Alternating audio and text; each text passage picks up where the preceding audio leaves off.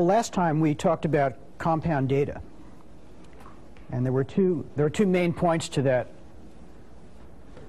business. First of all, there was a methodology of data abstraction, and the point of that was that you could isolate the way that data objects are used from the way that they're represented. This idea that there's this guy George, and you go out and make a contract with him, and it's his business to represent the data objects, and at the moment you're using them, you don't think about George's problem.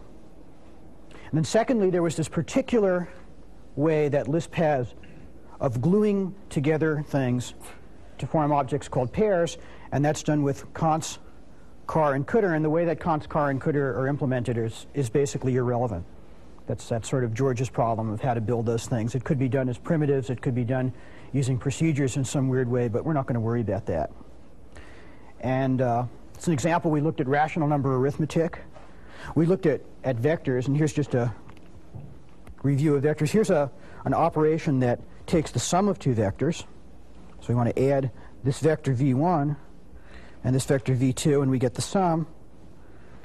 And the sum is the vector whose coordinates are the sum of the coordinates of the pieces you're adding. So I can say, to define make vect, right, to add two vectors, I make a vector whose x-coordinate is the sum of the two x-coordinates and whose y-coordinate is the sum of the two y-coordinates. Okay, and then similarly, we could have an operation that scales vectors. So here's a procedure scale that multiplies a vector v by some number s. So here's v. V goes from there to there, and I scale v. I get a vector in the same direction that's longer. And again, to scale a vector, I multiply the successive coordinates. So I make a vector whose x-coordinate is the scale factor times the x-coordinate, and whose y-coordinate is the scale factor times the y-coordinate. So those are two operations that are implemented using the representation of vectors, and the representation of vectors, for instance, is something that we could build in terms of pairs.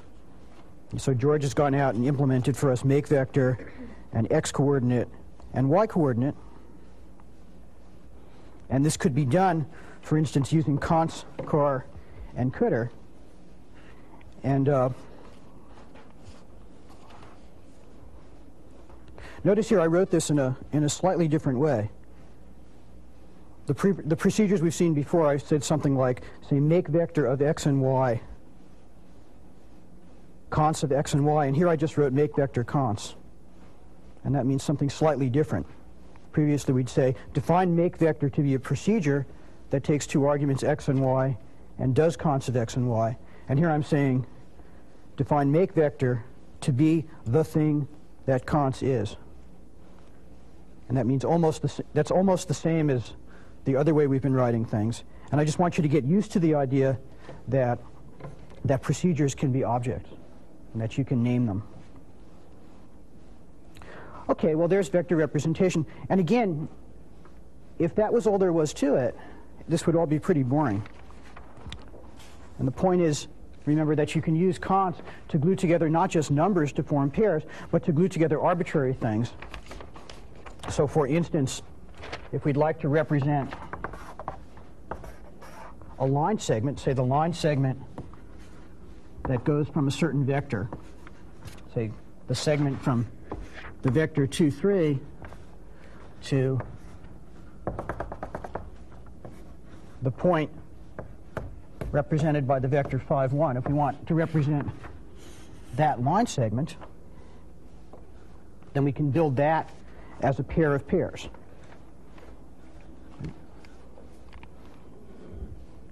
So again, we can represent line segments. We can make a constructor that makes a segment using const, selects out the start of a segment, selects out the endpoint of a segment. And then if we actually look at that, if we peel away the abstraction layers and say, what's that really as a pair of pairs? We'd say, well, that's a pair. Here's the segment. Its car, right, its car pointer is a pair. And its cdr is also a pair. And then what the what the car is, here's the car, that itself is a pair of 2 and 3. And similarly, the cooter is a pair of 2 and 3. And let me remind you again that a lot of people have some idea that if I'd taken this arrow and somehow written it to point down, that would mean something else. That's irrelevant. Right? It's only how these are connected and not whether this arrow happens to go vertically or horizontally. And again, just to remind you, there was this notion of closure. See, closure was the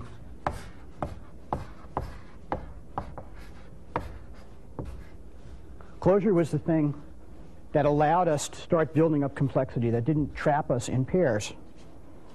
Particularly, what I mean is the things that we make, having combined things using consts to get a pair, those things themselves can be combined using consts to make more complicated things. Or as a mathematician might say, the set of data objects in Lisp is closed under the operation of forming pairs. And that's the thing that allows us to build complexity, and that seems obvious, but remember, a lot of the things in the computer languages that people use are not closed. So for example, forming arrays in BASIC and Fortran is not a closed operation because you can make an array of numbers or character strings or something, but you can't make an array of arrays. And when you look at means of combination, you should be asking yourself whether things are closed under that means of combination. Well, in any case, because we can form pairs of pairs, we can start using pairs to glue things together in all sorts of different ways. So for instance, if I'd like to glue together the 4 things 1, 2, 3, and 4, there are a lot of ways I can do it. I could, for example, like we did with that line segment, I could make a pair that had a 1 and a 2 and a 3 and a 4. Right? Or if I liked, I could do something like this. I could make a pair whose first thing is a pair, whose car is 1, and whose cooter is itself a pair that has the 2 and the 3, and then I could put the 4 up here. So you see there are a lot of different ways that I can start using pairs to glue things together, and so it'll be a good idea to establish some kind of conventions, right, that allow us to deal with this thing in some conventional way so we're not constantly making an ad hoc choice. And Lisp has a particular convention for representing a sequence of things as essentially a chain of pairs. And that's called a list.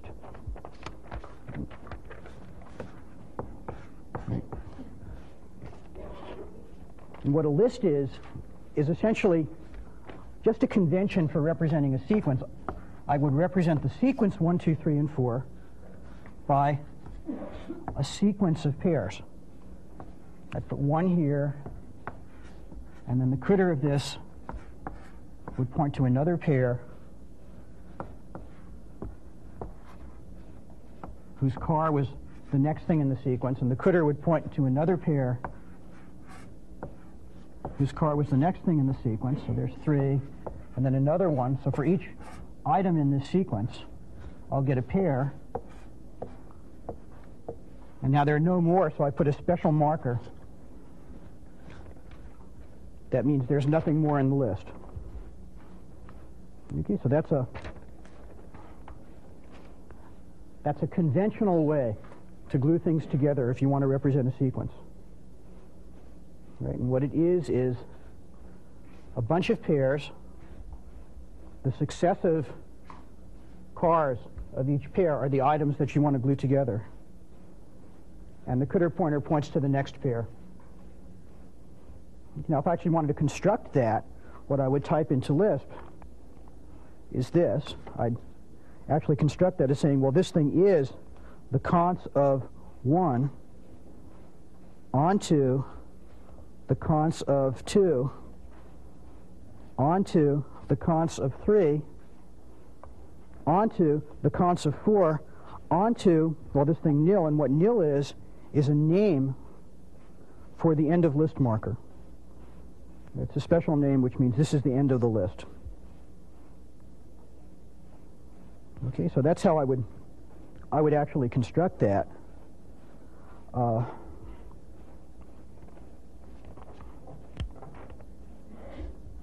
course, it's a terrible drag to constantly have to write something like the const of 1 onto the const of 2 onto the const of 3 whenever you want to make these things. So Lisp has an operation that's called list. And list is just an abbreviation for this nest of consts. So I could construct that by saying that is the list of 1, 2, 3, and 4. And all this is another way, a piece of syntactic sugar, a more convenient way for writing that chain of consts. Const of const of const of const of const onto nil. So for example, I could build this thing and say, I'll define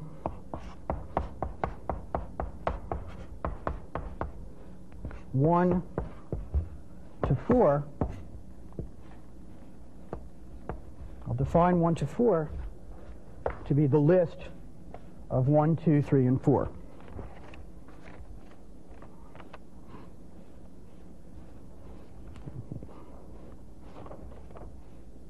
Okay, well, notice some of the consequences of using this convention. First of all, if I have this list, this 1, 2, 3, and 4, the car of the whole thing is the first element in the list. Right? How do I get 2? Well, 2 would be the car of the cdr of this thing 1 to 4.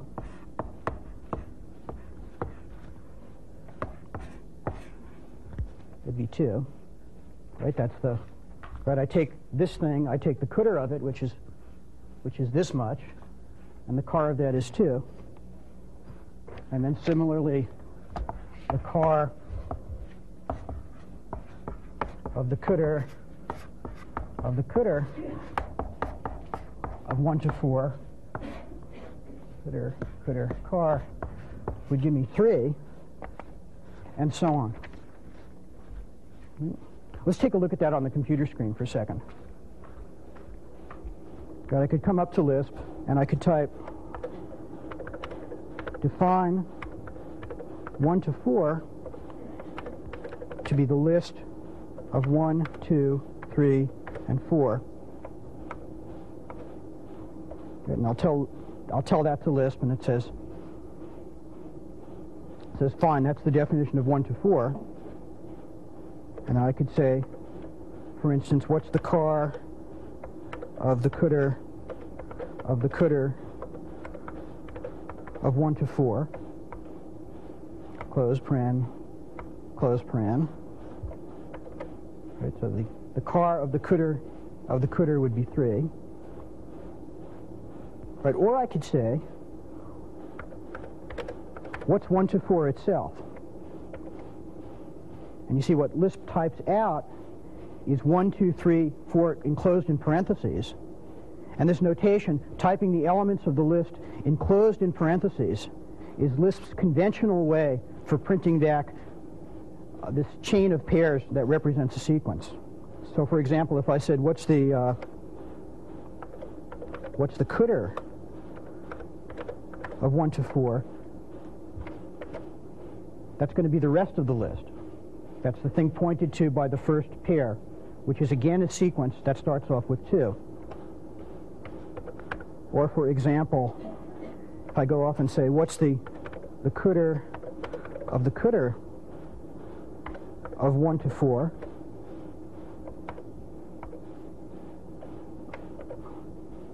then that's 3, 4. Or if I say,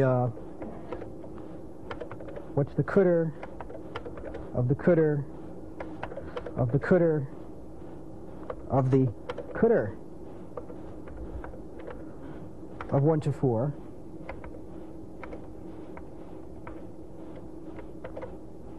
and I'm down there looking at the end of list pointer itself, and list prints that as just open paren, close paren. You can think of that as a list with nothing in there. All right, see at the end what I did there is I looked at the cdr of 1 to 4, and I'm just left with the end of list pointer itself, and that gets printed as open close. Okay.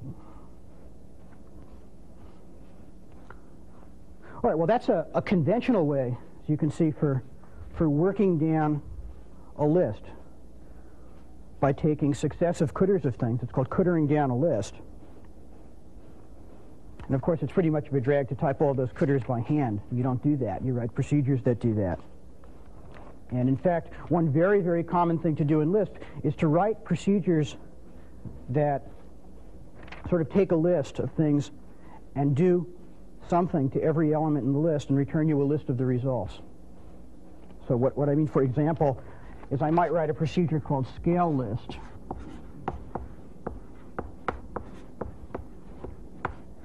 And scale list, I might say, I want to scale by 10 the entire list 1 to 4. And that would return for me the list 10, 20, 30, 40.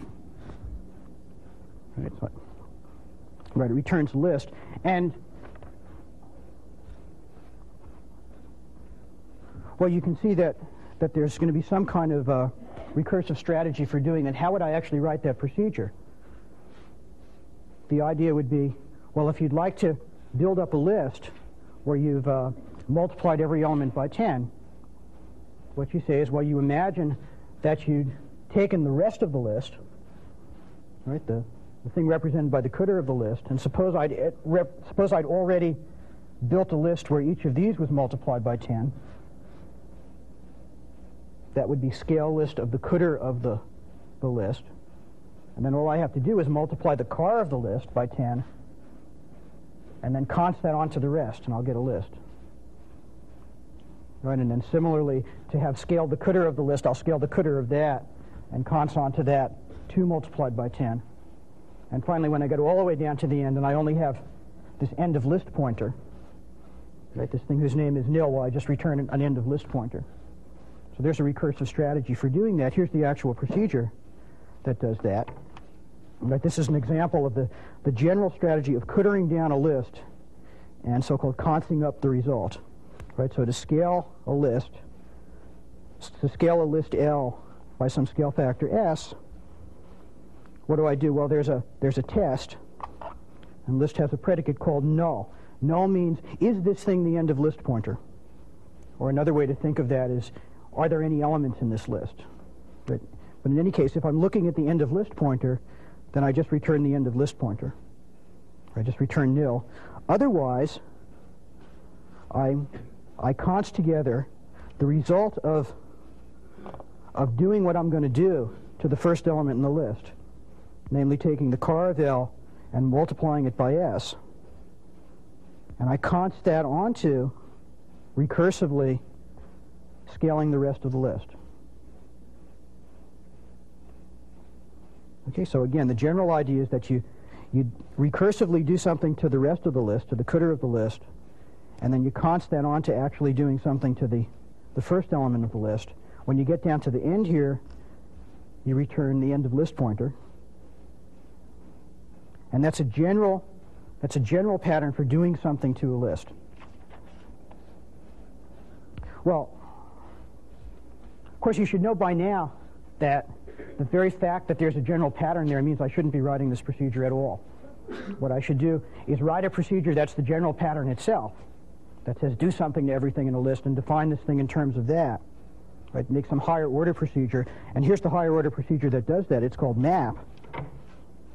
And what map does is it takes a list L, and it takes a procedure P, and it returns the list of the elements gotten by applying P to each successive element in the list. Right, so P of E1, P of E2, P of En. Right, so I think of taking this list and transforming it by applying P to each element. And you see all this procedure is exactly the general strategy I said. Instead of multiply by 10, it's do the procedure. If the list is empty, return nil. Otherwise, apply P to the first element of the list. Right, apply P to car of L, and const that onto the result of applying p to everything in the footer of the list. So that's a general procedure called map, and I could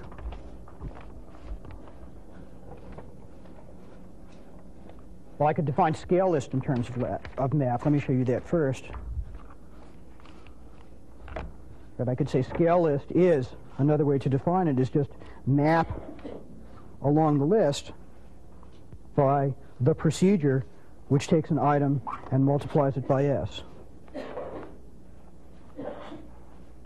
Right, so this is really the way I should think about scaling a list. Build that actual recursion into the general strategy, not to every particular procedure I write. And of course, one of the values of doing this is that you start to see commonality. Right, again, you're capturing general patterns of usage.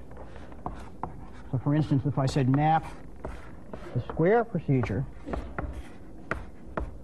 down this list 1 to 4,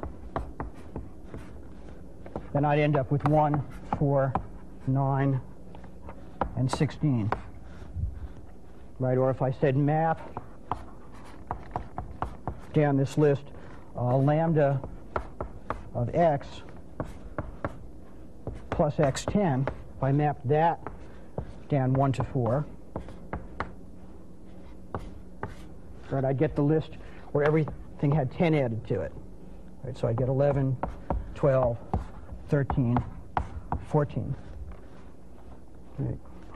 And you can see that's going to be a very, very common idea, doing something to every element in the list. One thing you might think about is writing map in an iterative style. The one I wrote happens to involve a recursive process, but we could just as easily have made one that involves an iterative process. But see, the interesting thing about it is that once you start thinking in terms of map, see, once you say scale is just map, you stop thinking about whether it's iterative or recursive, and you just say, well, there's this aggregate, there's this list. And what I do is transform every item in the list, and I stop thinking about the particular control structure and order. That's a very, very important idea.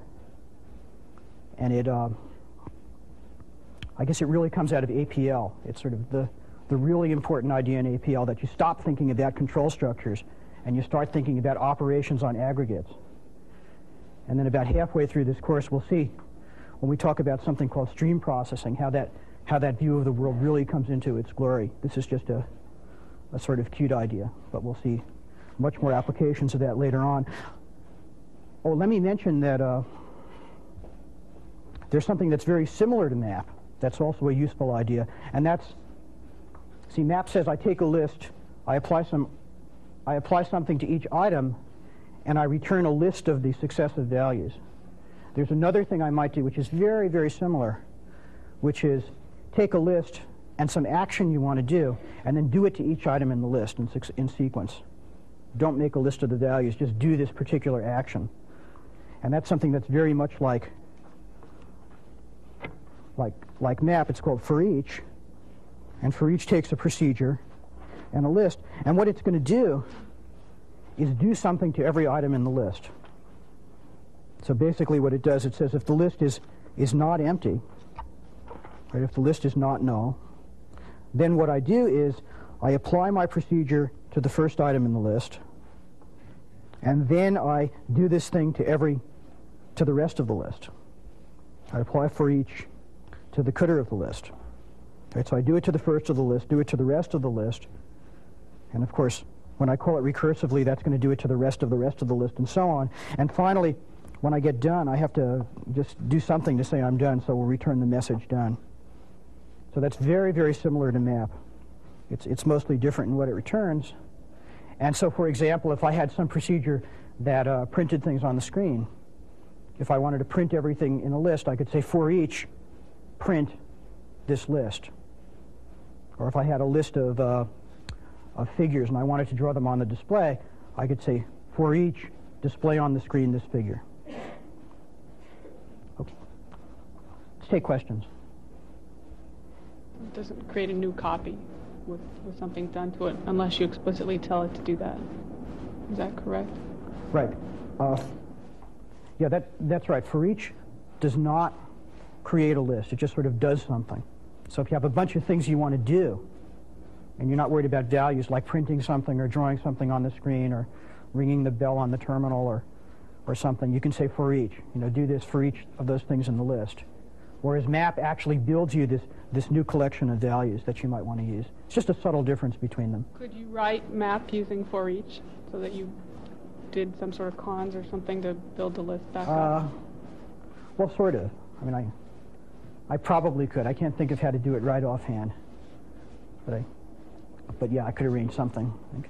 Yeah. There's a fundamental difference between map and for each. One is recursive and the other is not, in the sense you defined early yesterday, I believe. Yeah, about map and for each and recursion. Yeah, that's a good point. For the map procedure I wrote, that happens to be a recursive process. And the reason for that is that when you've done this thing to the rest of the list, you're waiting for that value so that you can stick it on to the beginning of the list. Whereas for each doesn't really have any values to wait for.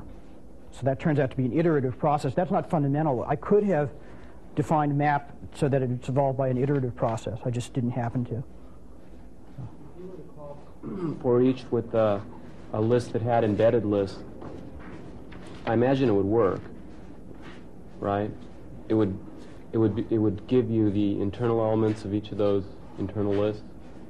Okay, the question is if I call for each or map for that matter with a list that had lists in it. Although we haven't really looked at that yet, would that work? And the answer would work. The answer is yes in the sense I mean work, and no in the sense that you mean work. Mm-hmm. Because all that. See, if I give you a list where hanging off here is something that's not a number, maybe another list, mm-hmm. or another const or something. For each just says do something to each item in this list, and it goes down successively looking at the cooters. Okay. And as far as it's concerned, the first item in this list is whatever's hanging off here. Mm-hmm. That might or might not be the right thing. So it wouldn't go down into the... And it absolutely not. Mm-hmm. I could certainly write something else. There's another... What you're looking for is a common pattern of usage called tree recursion, where you take a list and you actually go all the way down to what's called the leaves of the tree. And you can write such a thing, but that's not for each, and it's not map. Remember, these things are really being very simple-minded. Okay, no more questions? All right, let's break.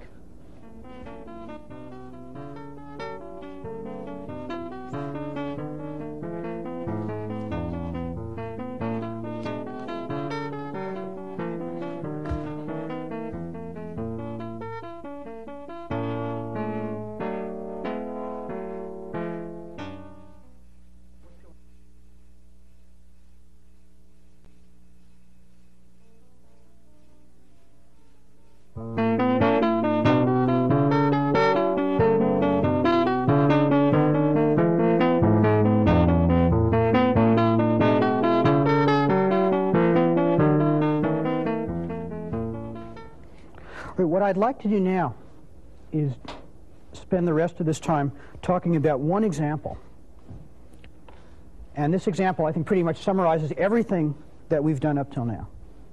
Right, and that's list structure and issues of abstraction and representation and capturing commonality with higher order procedures, and also is going to introduce something we haven't really talked about a lot yet. What I said is the major third theme in this course, meta-linguistic abstraction, which is the idea that one of the ways of tackling complexity in engineering design is to build a suitable, powerful language.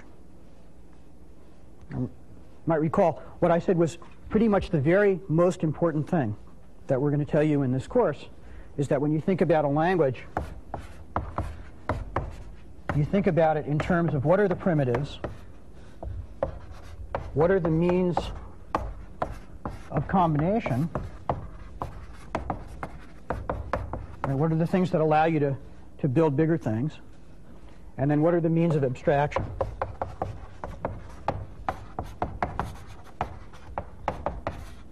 How do you take those bigger things that you've built and put black boxes around them and use them as elements in making something even more complicated? Now, the particular language I'm going to talk about is an example that was made up by a friend of ours called Peter Henderson.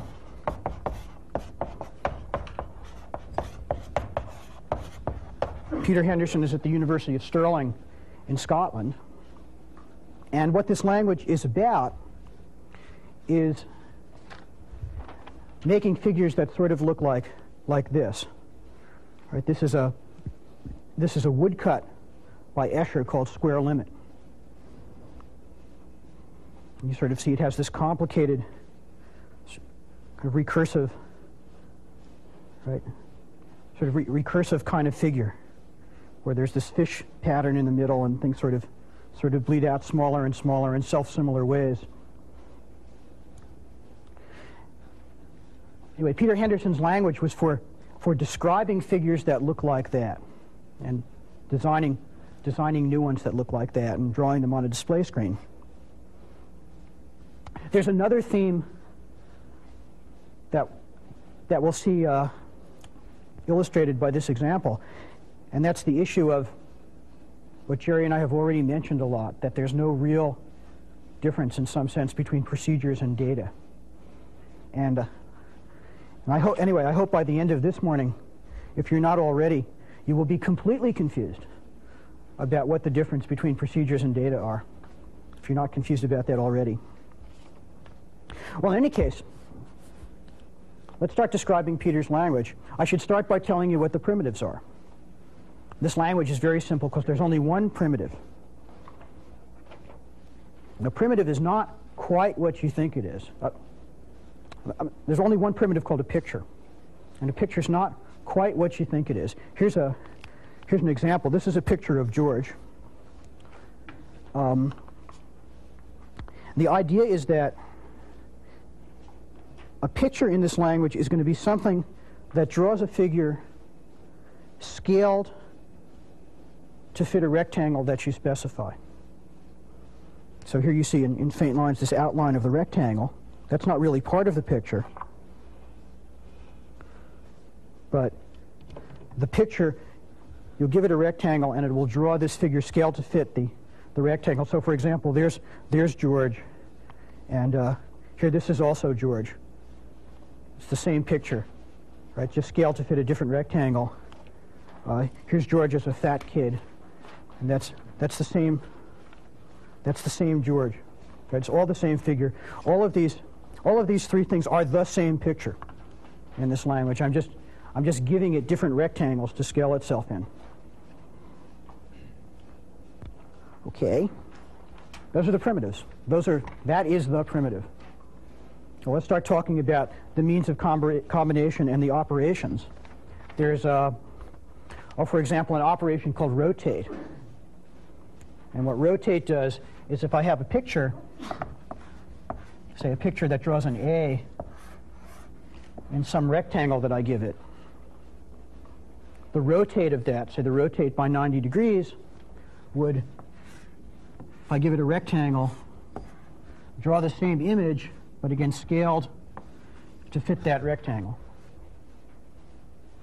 So that's rotate by 90 degrees. There's another operation called flip.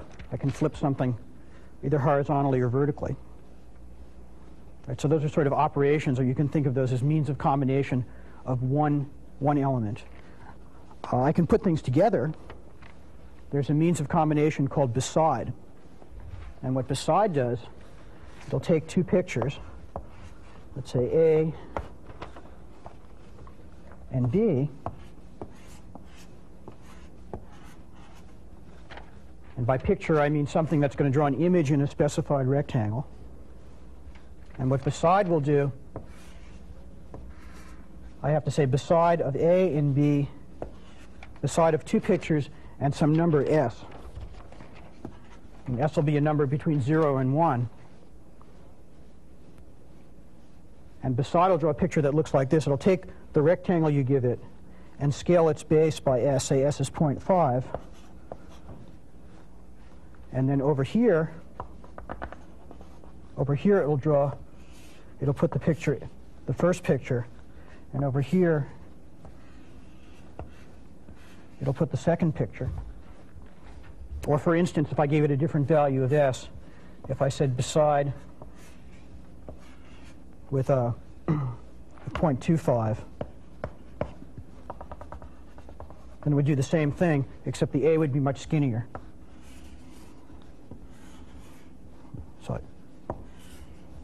So I would draw something like that. Okay, so there's the means of combination beside. And similarly, there's an above, which does the same thing, except it puts them vertically instead of horizontally. Well, let's look at that. Right,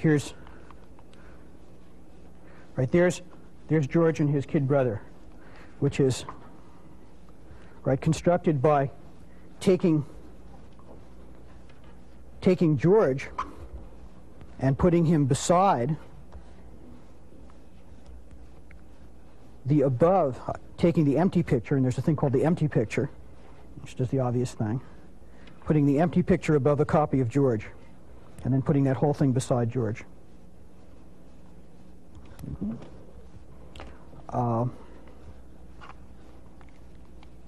Here's something called P, which is, again, George beside, flipping George, I think horizontally in this case, and then rotating the whole result by 180 degrees, and putting them beside one another with the basic rectangle divided at 0.5.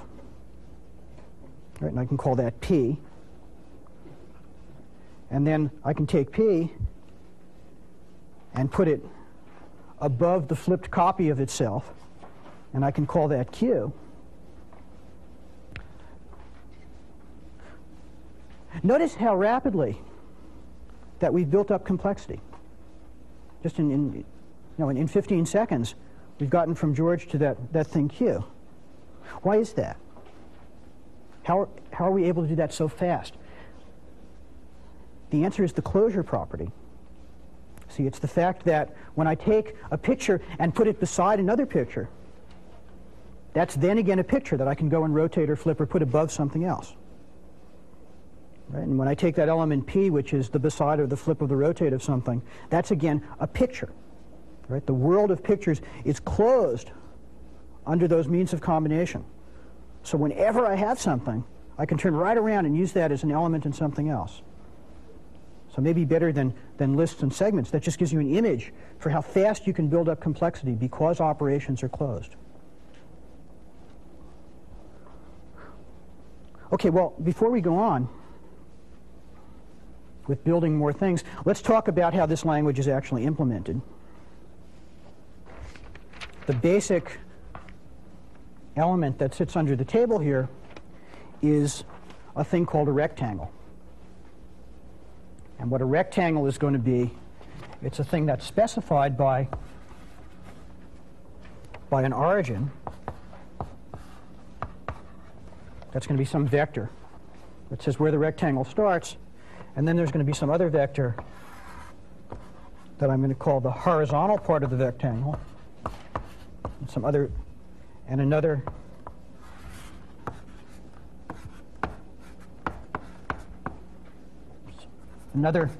vector called the vertical part of the rectangle, and that specifies those three pieces of elements: where the lower vertex is, how you get to the next vertex over here, and how you get to the vertex over there. Three vectors specify a rectangle. Now, to actually build rectangles, what I'll assume is that we have a constructor called makeRectangle, or makeRect, and selectors called horiz and vert and origin that get out the pieces of that rectangle. And, well, you know a lot of ways you can do this now. You can do it by using pairs in some way or other, standard lists or not. But in any case, the implementation of these things, that's George's problem. It's just a data representation problem. So let's assume we have these rectangles to work with. Okay. Now, the idea of this, remember what's got to happen. Somehow we have to worry about taking a figure and scaling it to fit some rectangle that you give it.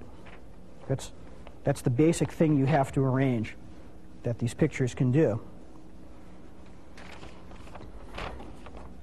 How do we think about that? Well, one way to think about that is that any time I give you a rectangle,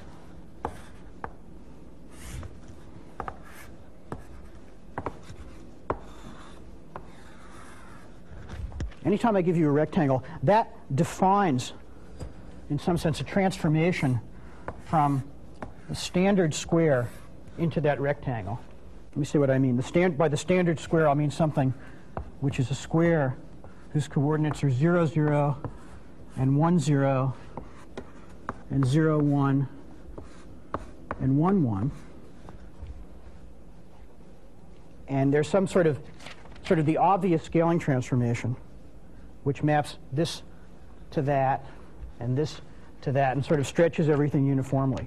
So it would take a line segment like this and end up mapping it to a line segment like that. So some point xy goes to some other point up there.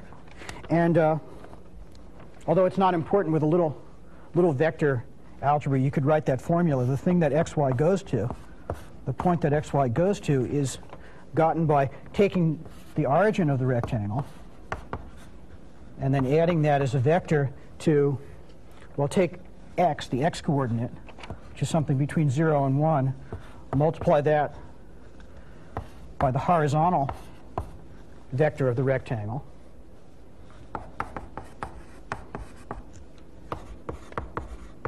and take the y coordinate, which is also something between 0 and 1, and multiply that by the vertical vector of the rectangle. That's just a little linear algebra. Anyway, that's the formula, which is the right obvious transformation that takes things into the unit square into the interior of that rectangle. Okay, well, let's actually look at that as a procedure. See, what we want is the thing which tells us that particular transformation that a rectangle defines. So here's the procedure. I'll call it coordinate map. Coordinate map is a thing that takes as its argument a rectangle and returns for you a procedure on points. Right? So for each rectangle, you get a way of transforming a point xy into that rectangle. And how do you get it? Well, I just, writing in Lisp what I wrote there on the blackboard, I add to the origin of the rectangle the result of adding, I take the horizontal part of the rectangle, I scale that by the x-coordinate of the point, I take the vertical vector of the rectangle, I scale that by the y-coordinate of the point, and then add all those three things up. That's the procedure. That is the procedure that I'm going to apply to a point. And this whole thing is generated for each rectangle. So any rectangle defines a coordinate map, which is a procedure on points. Okay.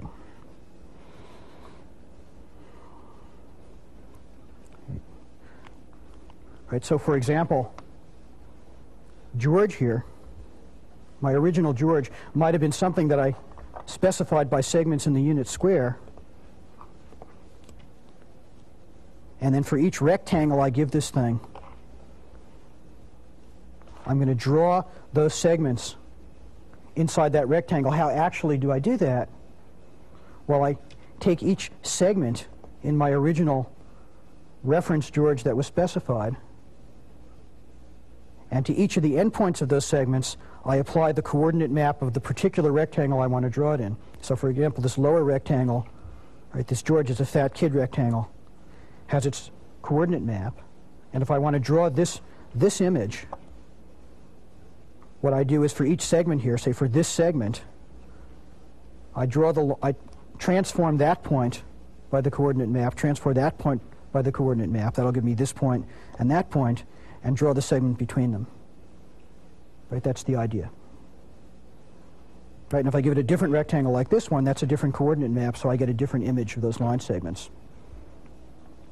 Well, how do we actually get a picture to start with? I can build a picture to start with out of a list of line segments initially.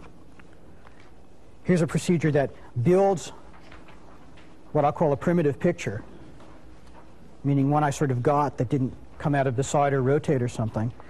It starts with a list of line segments. And now it does what I said. What's a picture have to be? First of all, it's a procedure that's defined on rectangles. What does it do? It says for each, this is going to be a list of line segments. For each segment, for each S, which is a segment in this list of segments, well, it draws a line. What line does it draw?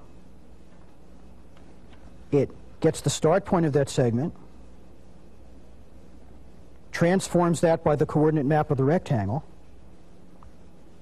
That's the first new point it wants to do. Then it takes the end point of the segment, transforms that by the coordinate map of the rectangle, and then draws a line between them. Let's assume draw a line is some primitive that's built into the system that actually draws a line on the display.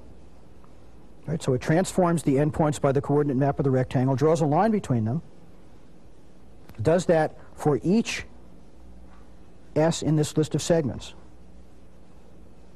And now remember again, a picture is a procedure that takes a rectangle as argument. So when you hand it a rectangle, this is what it does. Draws those lines. Right, so there's how would I actually use this thing. Just to make it a little bit more concrete. Right, I would say, for instance, define R to be make rectangle of some stuff, and I'd have to specify some vectors here using make vector. And then I could say define, say G to be make picture, and then some stuff. And what I'd have to specify here is a list of line segments, right, using make segment. And make segment might be made out of vectors, and vectors might be made out of points. And then if I actually wanted to see the image of G inside a rectangle, well, a procedure is a picture is a procedure that takes a rectangle as argument. So if I then called G with an input of R, that would cause whatever image G is worrying about to be drawn inside the rectangle R. All right, so that's how you use that.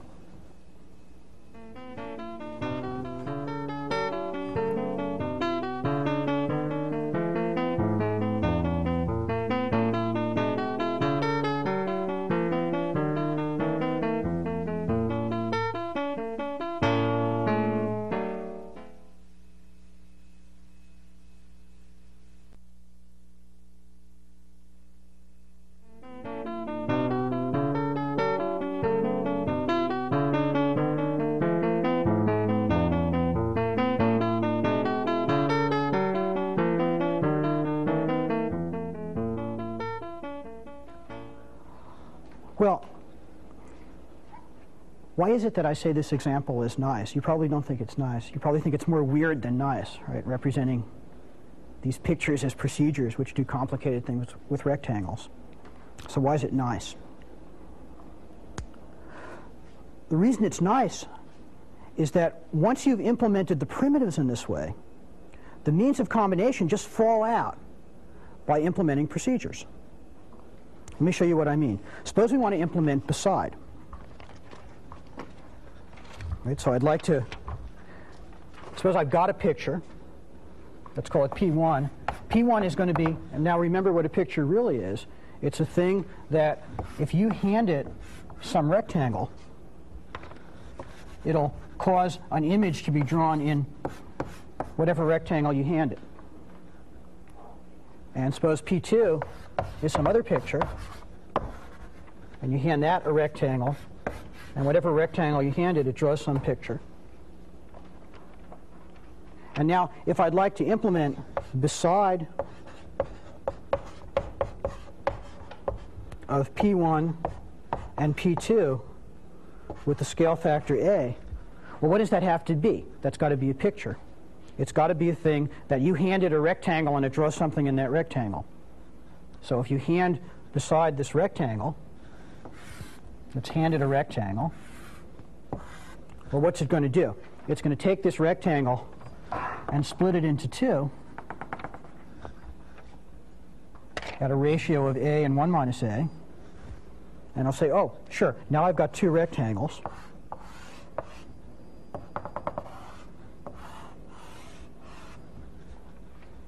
And now it goes off to P1 and says, P1, well, draw yourself in this rectangle.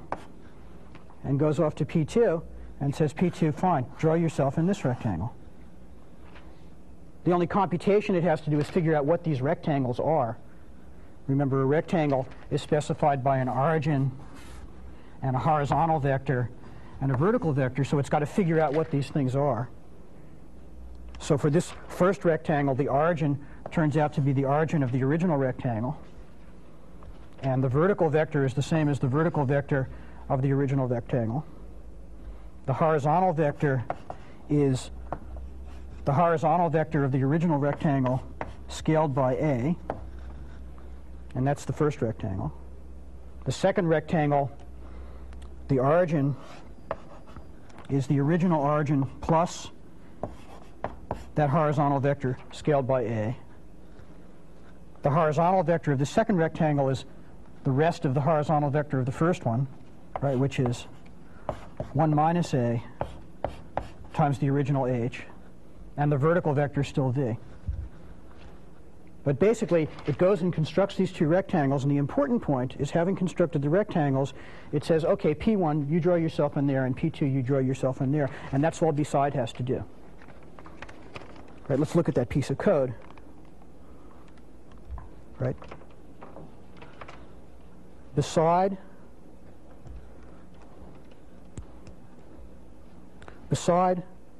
of a picture and another picture with some scaling ratio is, first of all, since it's a picture, a procedure that's going to take a rectangle as argument. What's it going to do? It says, P1, draw yourself in some rectangle, and P2, draw yourself in some other rectangle.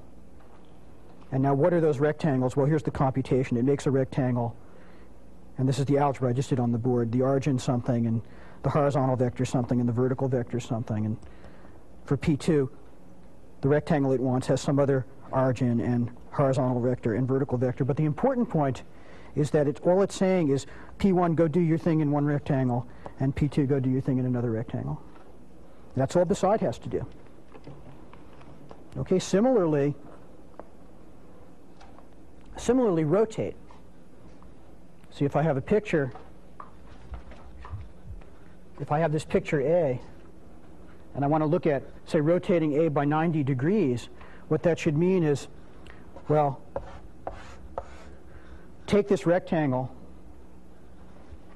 which is origin and horizontal vector and vertical vector, and now pretend that it's really the rectangle that looks like this, which has an origin and a horizontal vector up here and a vertical vector there.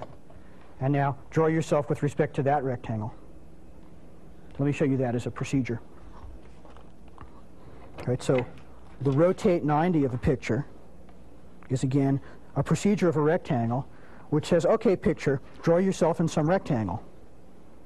And then this algebra is the transformation on the rectangle. It's the one which makes it look like the rectangle sideways, the origin someplace else, and the vertical vector someplace else, and the horizontal vector someplace else, and the vertical vector someplace else. Okay? Okay. Okay, again, notice the crucial thing that's going on here is you're using the representation of pictures as procedures to automatically get the closure property.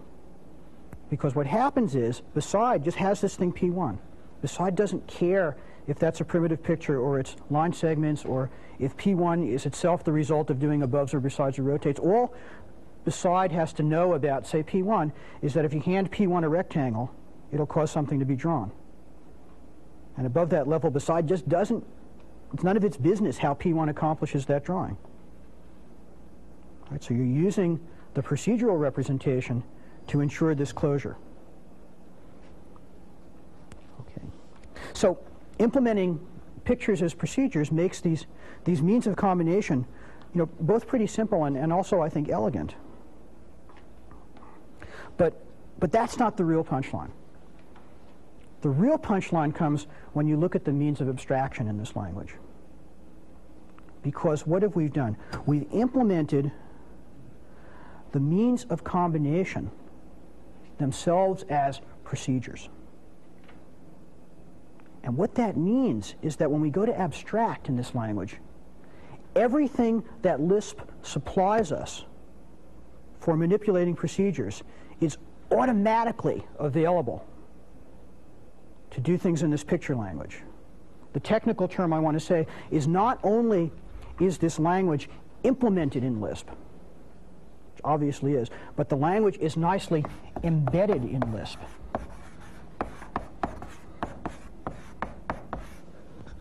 And what I mean is, by embedding the language in this way, all the power of Lisp is automatically available as an extension to whatever you want to do. Now, what do I mean by that? Example. See, suppose I want to make a thing that takes 4 pictures, right? A, B, C, and D, and makes a configuration that looks like this.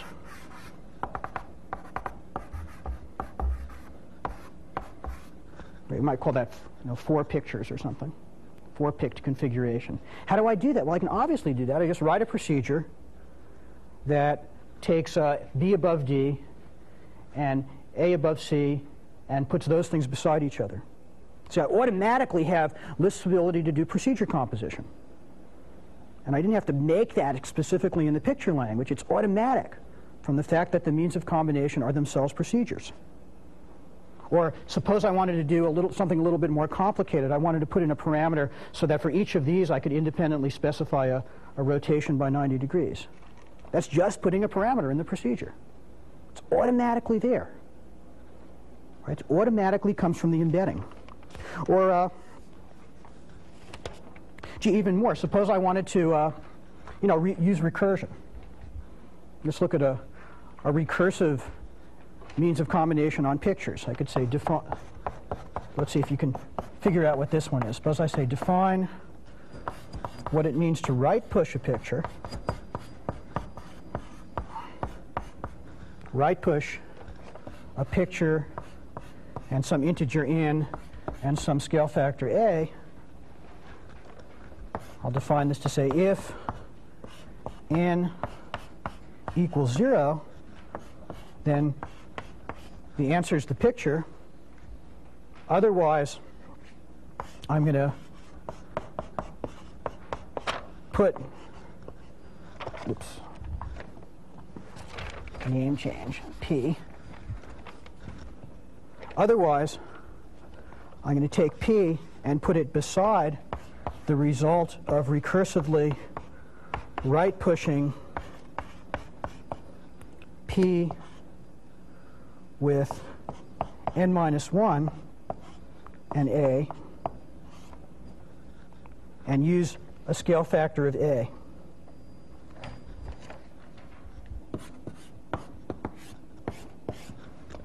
Okay, so if n0, it's p. Otherwise, I put p with the scale factor of a. I'm sorry, I didn't align this right. Recursively beside the result of right pushing p n minus 1 times with the scale factor of a. There's a recursive means of combination. What does that look like? Well, here's what it looks like. There's George. Right, there's George right pushed against himself twice with a scale factor of 0.75. Okay, where'd that come from? How did I get all this fancy recursion? The answer is just automatic. Absolutely automatic. Since these are procedures, the embedding says, well, sure, I can define recursive procedures. I didn't have to arrange that. And of course, we can do more complicated things. The same sort, I could make something that does an up push, right? That sort of goes like this, by recursively putting something above. Or I could make something that sort of was this scheme. I might start out with a picture, and then sort of recursively both push it beside and above. And that might put something there. And then up here, I put the same recursive thing. And I might end up with something like this. Right, so there's a procedure that's a little bit more complicated than right push, but not much. I just do an above and a beside rather than just a beside. Okay. Now, if I take that and apply that with the idea of putting 4 pictures together, which I can surely do, and I go and I apply that to Q, which we defined before, right? What I end up with is this thing, which is sort of the square limit of Q done twice. Right, and then we can compare that with Escher's square limit. And you see it's sort of the same idea. Escher's is, of course, much, much prettier. If we go back and look at George, right? If we go look at George here, see, I started with a fairly arbitrary design, this picture of George, and did things with it. Right? Whereas if we go look in the Escher picture, right, the Escher picture is not an arbitrary design. It's this very, very clever thing, so that when you take this fish body and rotate it and shrink it down, it bleeds into the next one really nicely. And of course, with George, I didn't really do anything like that. So if we look at George, right, there's a little bit of matchup, but not very nice, and it's pretty arbitrary. One very nice project, by the way, would be to write a procedure that could take some basic figure, like this George thing, and start moving the ends of the lines around, so you got a really nice one when you went and did that square limit process. That'd be a really nice thing to think about. Well, so we can combine things, we can have recursive procedures, we can do all kinds of things, and that's all automatic. Right? The important point, the difference between merely implementing something in a language and embedding something in the language, so that you don't lose the original power of the language, and what Lisp is great at. See, Lisp is a lousy language for doing any particular problem. What it's good for is figuring out the right language that you want and embedding that in Lisp. That's the real power of this approach to design. Of course, we can go further. See, you saw the other thing that we can do in Lisp is capture general methods of doing things as higher order procedures. And you probably, just from me drawing it, got the idea that right push and the analogous thing where you push something up and up and up and up, and this corner push thing are all generalizations of a common kind of idea. So just to illustrate and give you practice in looking at a fairly convoluted use of higher order procedures, let me show you the general idea of pushing some means of combination to recursively repeat it. Right, so here's a good one to puzzle out. We'll define what it means to push using a means of combination. And comb is going to be something like beside or above. Well, what's that going to be? That's going to be a procedure. Remember what beside actually was. Right? It took a picture. Took 2 pictures and a scale factor. Using that, I produced something that took a level number and a picture and a scale factor that I called right push. So this is going to be something that takes a picture, a level number, and a scale factor. And it's going to say, I'm going to do some repeated operation. I'm going to repeatedly apply the procedure which takes a picture and applies the means of combination to the picture and the original picture and the one I took in here and the scale factor. And I do the thing which repeats this procedure n times. and I apply that whole thing to my original picture. Repeated here, in case you haven't seen it, is another higher order procedure that takes a procedure and a number and returns for you another procedure that applies this procedure n times. And I think some of you have already written repeated as an exercise, but if you haven't, it's a very good exercise in thinking about higher order procedures. But in any case, the result of this repeated is what I apply to picture. And having done that, that's going to capture that is the thing, the way I got from the idea of beside to the idea of right push. So having done that, I could say, define right push to be push of beside. Or if I say define up push to be push of above, I'd get the analogous thing, or define corner push to be push of some appropriate thing that did both the beside and above. Or I could push anything. Anyway, if you're having trouble with lambdas, this is an excellent exercise in figuring out what this means. Okay. Okay, well, there's a lot to learn from this example.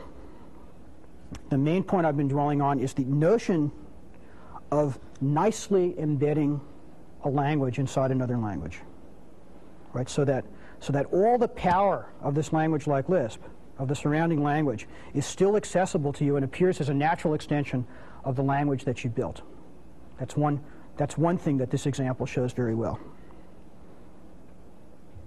Okay. Another thing is, if you go back and think about that, what's procedures and what's data? You know, by the time we get up to here, my God, what's going on? I mean, this is some procedure, and it takes a picture and an argument. And what's a picture? Well, a picture itself, as you remember, was a procedure, and that took a rectangle, and a rectangle is some abstraction. And I hope now that by now you're completely lost as the question of what in the system is procedure and what's data. You see, there isn't any difference. There really isn't. And you might think of a picture sometimes as a procedure and sometimes as data, but that's just sort of, you know, making you feel comfortable. It's really both in some sense, or neither in some sense. Okay. There's a more general point about the structure of this system, the structure of a system as creating a language, viewing the engineering design process as one of creating a language, or rather one of creating a sort of sequence of layers of language. You see, there's this methodology, or maybe I should say mythology, that's sort of charitably called software, quote, engineering, right? And what does it say? It says, well, you go and you figure out your task and you figure out exactly what you want to do.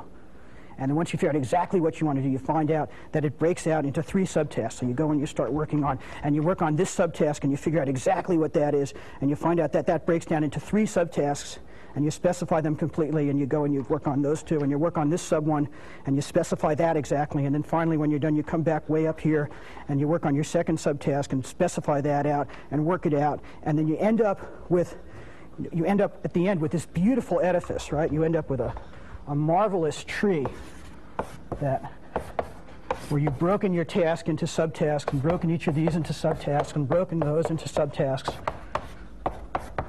right? And each of these nodes is exactly and precisely defined to do the wonderful, beautiful task to make it fit into the whole edifice, right? That's this mythology. See, only a computer scientist could possibly believe that you build a complex system like that, right? Contrast that with this Henderson example. It didn't work like that. What happened was that there was a sequence of layers of language. What happened? There was a layer of a thing that allowed us to build primitive pictures. There's primitive pictures. And that was a language. I didn't say much about it. We talked about how to construct George, but that was a language where you talked about vectors and line segments and points and where they sat in the unit square. And then on top of that, right, on top of that, So this is the language of primitive pictures. Right? Talking about line segments and particular pictures in the unit square. On top of that was a whole language. There was a language of geometric combinators. Right? A language of geometric positions, which talks about things like above and beside and right push and rotate. And those things sort of happen with reference to the things that are talked about in this language. And then if we like, we saw that above that, there was sort of a language of schemes of combination.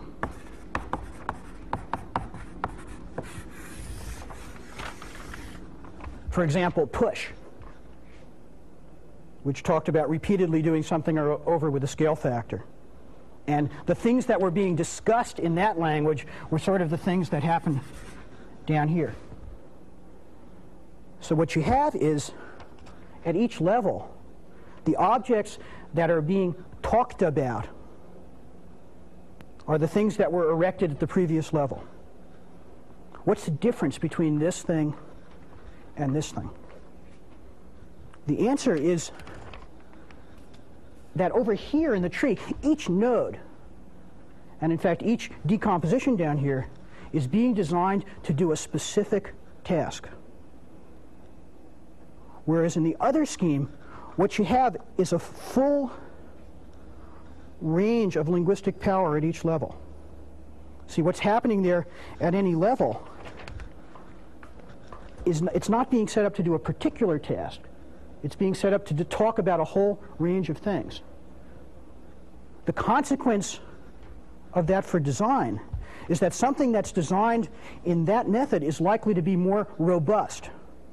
Where by robust, I mean that if you go and make some change in your description, it's more likely to be captured by a change, by a corresponding change in the way that that the language is implemented at the next level up. Right? Because you've made these levels full. So you're not talking about a particular thing like beside. You've given yourself a whole vocabulary to express things of that sort. So if you go and change your specifications a little bit, it's more likely that your methodology will be able to adapt to capture that change. Whereas a design like this is not going to be robust, because if I go and change something here, that might affect the entire way that I decomposed everything down, further down the tree. Right? It's a very big difference in outlook in decomposition, levels of language, rather than sort of a strict hierarchy. Not only that, but when you have levels of language, you're giving yourself different vocabularies for talking about the design at different levels. So if we go back and look at George one last time, if I wanted to change this picture George, see, suddenly I have a whole different ways of describing the change. Like, for example, I may want to go to the basic primitive design and move the endpoint of some vector. That's a change that I would discuss at the lowest level. I would say the endpoint somewhere else. Or I might come up and say, well, the next thing I wanted to do, this little replicated element, I might want to do by something else. I might want to put a scale factor in that beside. That's a change that I would discuss at the next level of design, the level of combinators. Or I might want to say, I might want to change the basic way that I took this pattern and made some recursive decomposition, maybe not bleeding out toward the corners or something else. That would be a change that I would discuss at the highest level. And because I've structured the system this way, I have all these vocabularies for talking about change in different ways and a lot of flexibility to decide which one's appropriate. Okay, well, that's sort of a big point about the difference in software methodology that comes out from Lisp. And it all comes, again, out of the notion that really the design process is not so much implementing programs as implementing languages. And that's really the power of Lisp. Okay, thank you. Let's take a break.